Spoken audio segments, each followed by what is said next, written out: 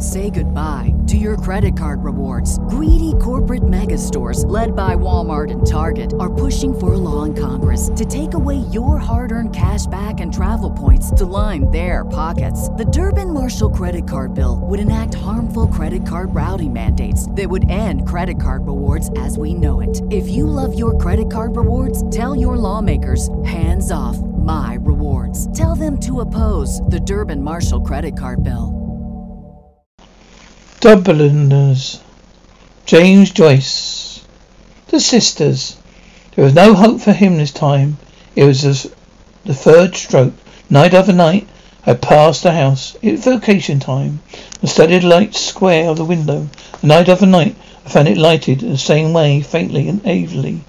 If he was dead, I thought I would see the reflection of candles that darkened the blind. But I knew that 2 candles meant to be set at the head of the corpse. He had often said to me, I am not long for this world. I thought his words idle. Now I knew they were true. Every night, as I gazed up at the window, I said softly to myself, the word Paris had always sounded strangely in my ears. The word Golom and Esalid, the word Sinmemory, the Catechism. And now it sounded to me like the name of some maleficent and sinful being. It filled me with fear, and yet I longed to be nearer to it. I looked upon its deadly work. Old Cottier was sitting at the fire, smoking, when I came downstairs to supper. While my aunt was ladling out the cinnamon, he said, as if returning to some former remark of his, no, I wouldn't say he was exactly, but there was something queer. There was something uncanny about him. I'll tell you my opinion. Getting a puff at his pipe, no doubt arranging his opinion, his mind. Tiresome old fool. When we knew him first, he used to be rather interesting, telling of faints and worms. I soon grew tired of him. His endless stories about the distillery. I have my own theory about it, he said. I think it was one of these peculiar cases, but it's hard to say. Getting a puff again, his pipe about giving us his theory. My uncle saw him staring and said to me, well, so your old friend is gone. You'll be sorry to hear. Who? Said I. Father Flynn, is he dead? Mr. Cottier here has just told us he was passing by the house. I knew that I was under observation. I continued eating, as if the news had not interested me. My uncle explained to Uncle Cotter. The answer and he were great friends. The old chap told him a great deal, mind you, and they say he had a great wish for him. God have mercy on his soul, said my aunt ponderously. Old Cotter looked at me for a while. I felt that these little beady black eyes were examining me. I would not satisfy him by looking up on my plate. He turned his pipe and finally spat rudely into his grate. I wouldn't like that child of mine, he said, to have too much to say to a man like that. How do you mean, Mr. Cotter? Asked my aunt. What I mean is, said Mr. Cotter, old good Cotter, it's bad as children, my idea is. Let a young lad run away out and play with young lads of his own age, not be. Am I right, little Jack? That's my principle too, said my uncle. Let him learn to box his corner. That's what I always say. Franz Cunningham. Here, take exercise. Why? Where's a nipper? Every morning of my life. A cold bath, winter and summer. That's what stands to me now. Education's all fine and large, Mr. Cotter. Might take a pick of that low mutton, he added to my aunt. No, not me. For me, said Mr. Old Cotter. My aunt brought the dish from the safe, put it on the table.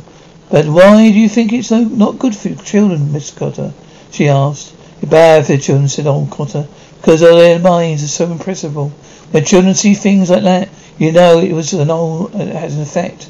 I grabbed my mouth was still about the fear. I might give utterance to my anger to some old red-nosed imbecile. It was late when I fell asleep.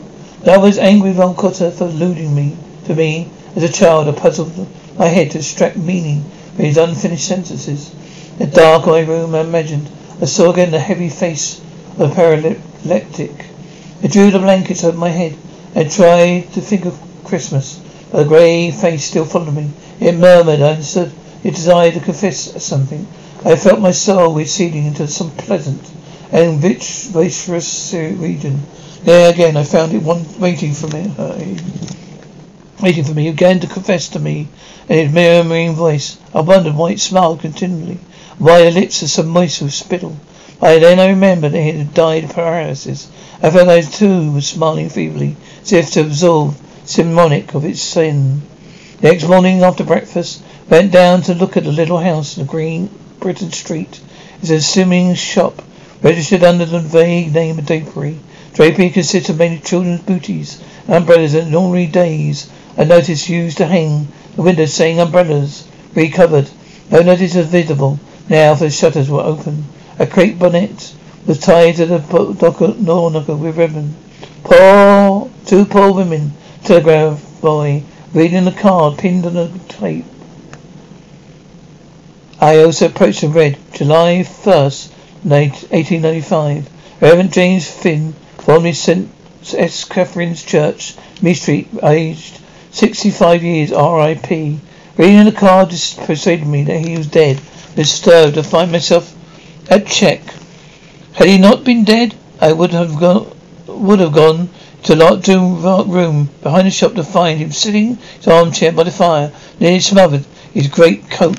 Perhaps my aunt would have given me a packet of high toast for him, and this present would have roused him from his stupefied doze.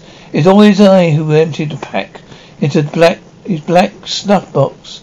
But his hands trembled too much to allow him to do this, by spilling half the snuff about the floor. Even so, he raised his large trembling hand to his nose. Little clouds of smoke dribbled through his fingers over the front of his coat. It may have been this constant showers of snuff which gave his ancient priestly garments the evergreen faded look of a red handkerchief, blackened as it always was, the snuff stains for a week, which he tried to brush away. The faded grains was quite infectious. I wished to go in and look at him, but I had not the courage to knock. I walked away slowly along the side of the street, reading all the factory advertisements, shop windows. I went. Found it strange that neither I nor the day parted in a morning mood. I felt even annoyed at discovering in myself a sensation of freedom. So being freed from something by his death. I wondered at this, for as my uncle said the night before, he taught me a great deal. He had studied in an Irish college in Rome. He had taught me to pronounce Latin properly. He had told me stories about the catacombs, about Napoleon Bonaparte, explaining to me the meaning of different ceremonies, the mass and different vestments worn by the priests. Sometimes he amused himself by putting difficult questions to me, asking me what one should do in certain circumstances, whether such and such sins were mortal, venial, or only imperfections. His questions showed me how complex and mysterious were the certain institutions of the church, which had always regarded as the simplest acts. Duties of priests towards the Eucharist and towards the secrecy of the professional seemed grave to me. I wondered how anyone had ever found in himself the courage to undertake them. Not surprised, he told me the fathers of the church had written books, figures of post office directory, as they were closely printed, as the law noticed in the newspaper, eliciting all these intricate questions. After I would have thought of this, I would make no answer, only very foolish and halting. Once upon, he used to smile and nod his head twice or thrice. Sometimes he used to put me through the responses, mass which he made me learn by heart as I pattered.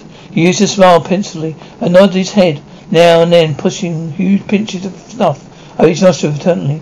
When he smiled, he used to uncover his big, discoloured teeth, let his tongue lie down upon his lower lip, a habit which he made me feel uneasy, beginning of our acquaintance, before I knew him well. As I walked along the sun, I remembered old Cotter's words. Say goodbye to your credit card rewards. Greedy corporate mega stores, led by Walmart and Target, are pushing for a law in Congress to take away your hard-earned cash back and travel points to line their pockets. The Durbin-Marshall credit card bill would enact harmful credit card routing mandates that would end credit card rewards as we know it. If you love your credit card rewards, tell your lawmakers, hands off my rewards. Tell them to oppose the Durbin-Marshall credit card bill. Try to remember what happened to all afterwards in the dream. In a dream, I remembered I had noticed long velvet curtains, a swinging lamp of antique fashion. I felt I had been very far away in some land. Customs were strange in Persia, I thought. I could not remember the end of the dream.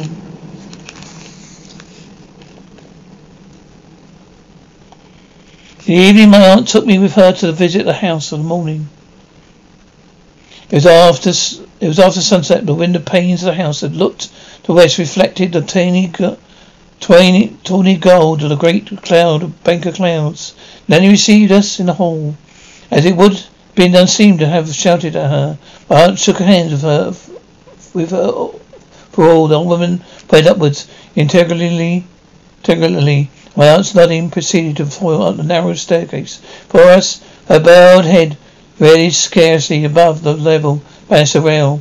First landing, she stopped and beckoned us forward, encouraging towards the open door of the dead room.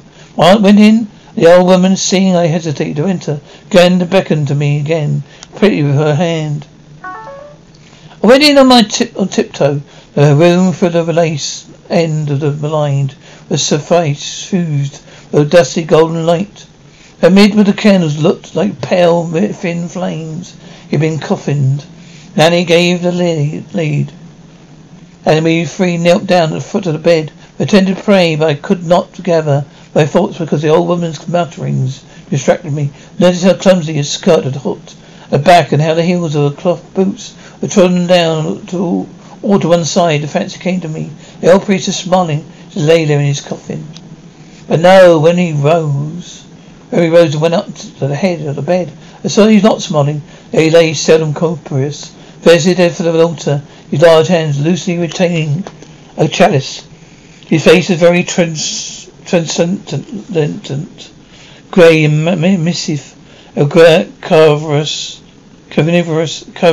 cavernous nostrils, circled by scrawny white fur.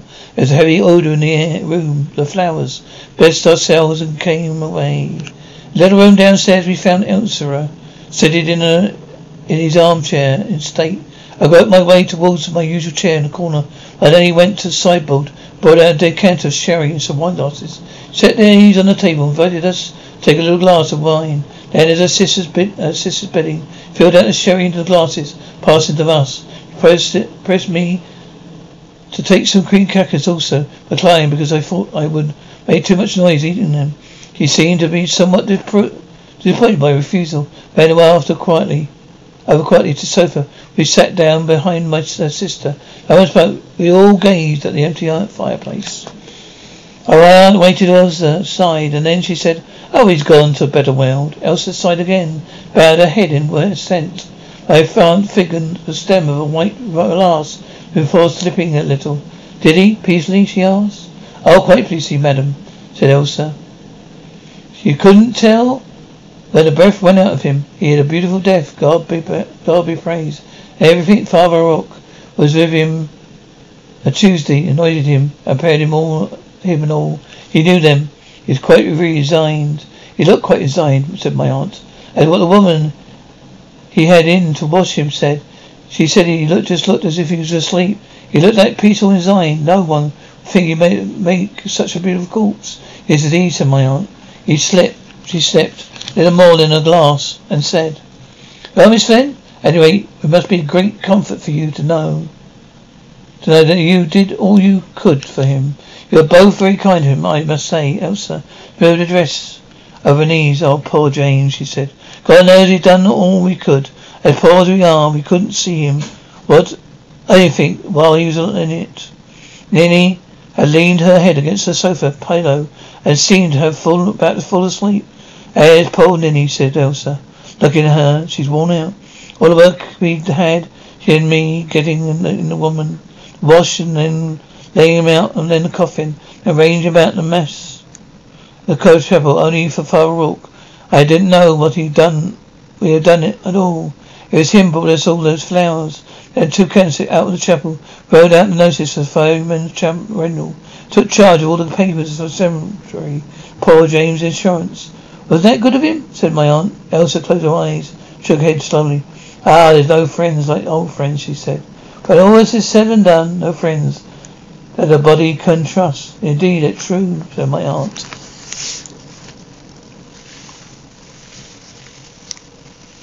I am sure that he's gone to eternal reward. He won't forgive you and all the kindness to him. Oh, poor James, said Ursula. He was no great trouble to us. You could hear him in the house any more than now. Still, I know he's gone and all to that. It's when he's all over that you'll miss him, said my aunt. I know that, said Elsa. We won't be bringing him a cup of beef tea anymore. Oh, you, madam, sending him his snuff. Oh, poor James. She stopped as she was communicating past, then she said shrewdly, mind you, I noticed there's something queer coming over him lately. Whenever I bring him his soup to him, a funny moving beverage hidden fallen to the floor. Lying back in the chair and his mouth open. He said hit a finger against her nose and frowned. He continued, but still he kept on saying that before the summer was over he'd go out for a drive one fine day to see the old house again, where he was all balled down in Irishtown. Take me and Ninny with him. If we could only get one of those newfangled carriages and make no noise at Father Rook. Told him about the rheumatic wheels for the day cheap, he said. Johnny rushes over the way there and drive out to three of us together of a Sunday evening. He had his mindset on that, poor James. Lord have mercy on his soul, said my aunt. Elsa took out her handkerchief and wiped her eyes with it. Then she put it back into her pocket and gazed at the empty grate for some time. Not speaking. He was too scrupulous always, she said. The duties of the priesthood were too much for him. And his life was, you might say, cursed. Yes, said my aunt. He was a disappointment man. You could see that. The sight took possession. Little room and under cover it, approached the table and tasted my sherry. Returned quietly to my chair in the corner. Elsa seemed to have fallen in a deep reverie. We waited respectfully for her to break the silence, and after a long pause, she said slowly, It was a chalice he broke. That was the beginning of it. Of course, they say it was all right. They contained nothing, I mean. But you still, as they say, it was the boy's fault. But poor James was so nervous. God be merciful to him. That was it, said my aunt. I heard something. What was it? That? Was it? And was that it? So my aunt heard or something. Elsa nodded. It affected his mind, she said. After that he began to mope by himself, talking to no one, wandering about by himself. So one night he wanted to go on a call. He couldn't find him anywhere. He looked high and low and up and down and low. Down. Still they couldn't see a sight of him anywhere. So when the clerk suggested to try the chapel, so then they got the keys and opened the chapel to the clerk. Father Rook and the other priest that was there brought in a light for a look at him. What do you think? There he was sitting up by himself, dark in his confession box, wondering and laughing like softly to himself. She stopped suddenly as if to listen. I too listened, but there was no sound in the house. I knew the old priest was lying still in his coffin, as if we had seen him, solemn and transcendent in death, oil chalice on his breast. There he resumed, wide awake and laughing like to himself. So then, of course, when they saw that made them think they were something gone wrong with him. Say goodbye to your credit card rewards. Greedy corporate mega stores, led by Walmart and Target, are pushing for a law in Congress to take away your hard-earned cash back and travel points to line their pockets. The Durbin-Marshall credit card bill would enact harmful credit card routing mandates that would end credit card rewards as we know it. If you love your credit card rewards, tell your lawmakers, hands off my rewards. Tell them to oppose the Durbin-Marshall credit card bill. When you visit Arizona, time is measured in moments, not minutes. Like the moment your work stress disappears as you kayak through the canyons. Or the moment you discover the life-changing effects of prickly pear chocolate. But nothing beats the moment you see the Grand Canyon for the very first time. Visit a new state of mind. Learn more at hereyouareaz.com.